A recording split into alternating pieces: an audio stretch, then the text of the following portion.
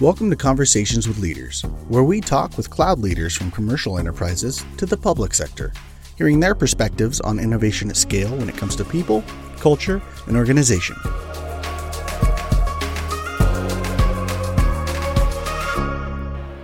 Welcome to Conversations with Leaders. My name is Phil Lebrun, and I am an AWS Enterprise Strategist. We're joining you from the floor of the Executive Summit at re:Invent. Joining me now is Arun. Arun, would you just introduce yourself to the audience, please? Certainly. My name is Arun Shastry. I'm the head of data and analytics at Liberty Mutual, international business. So we look after data and analytics needs for about 50 different countries globally. Great. And is this your first time at re:Invent? No, this is actually my third time at re:Invent. So what keeps bringing you back?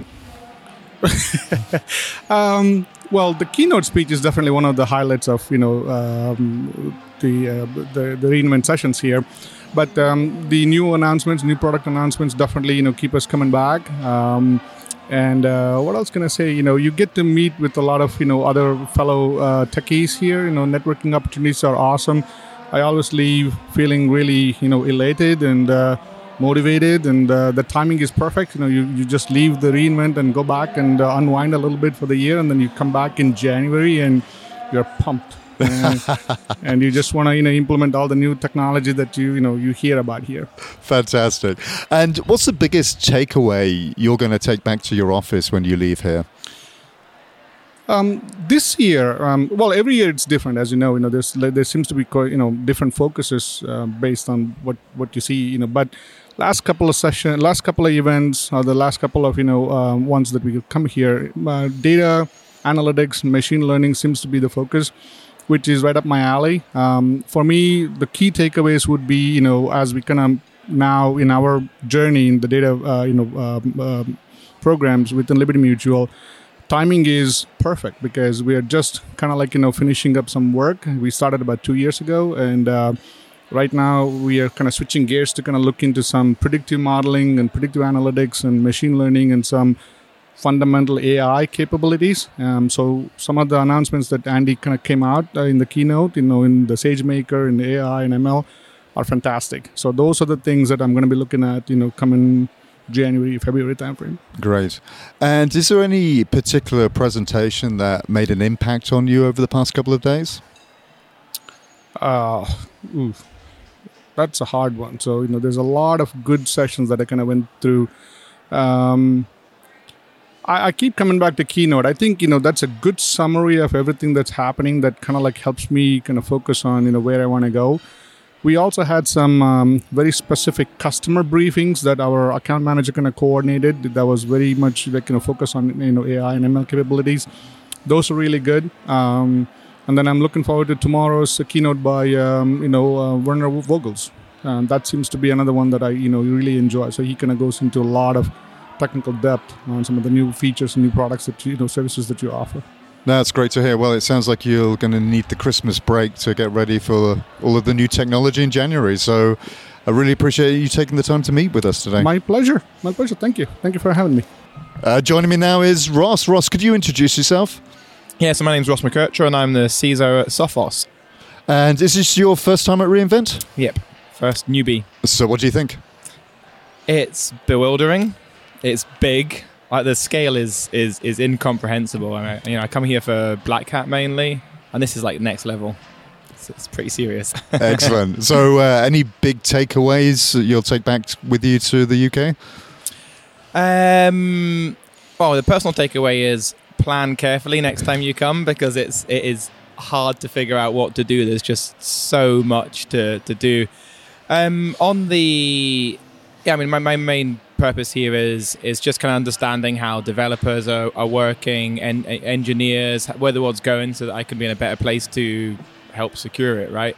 Main takeaway would probably be that security teams, and I've just been speaking to a lot of other security peers, they still have catching up to do. There's a lot of there's so much innovation, but also risk associated with it as we move into the cloud, and so many new technologies that the security industry is kind of scrabbling to keep up a little bit.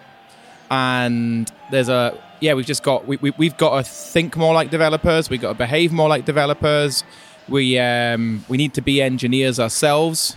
Automation, all the same themes that the rest of the industry is doing. We've got to jump on board to keep up, basically. Yep, good point. So apart from the size of the event, what's been the biggest surprise to you? I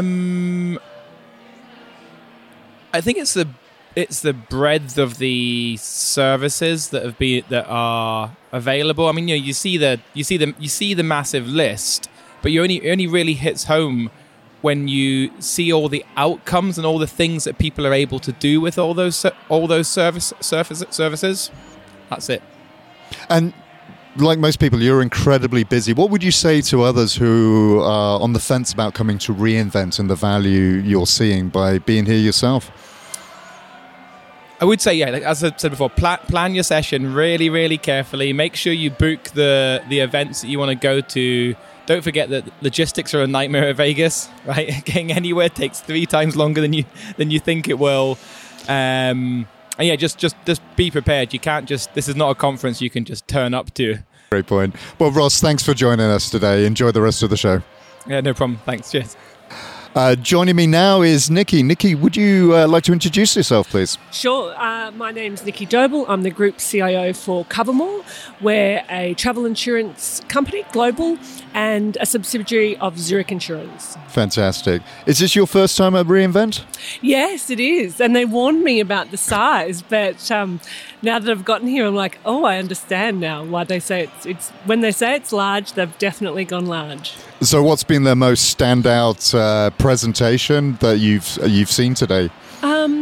Today, definitely the standout for me was we did a security incident scenario planning, which was really, really interesting. And I sat with people. There was a couple of people from Germany. There was the BBC, a couple of an American from media and oil and gas. So the discussion on how we were approaching security was just really so interesting, and the back and forth between people's different ideas as the best approach. It was just, well, it was interesting, but it was also rewarding, so it was great conversation. Great. And when you head back to Sydney, what's the biggest takeout you'll be communicating back to your team?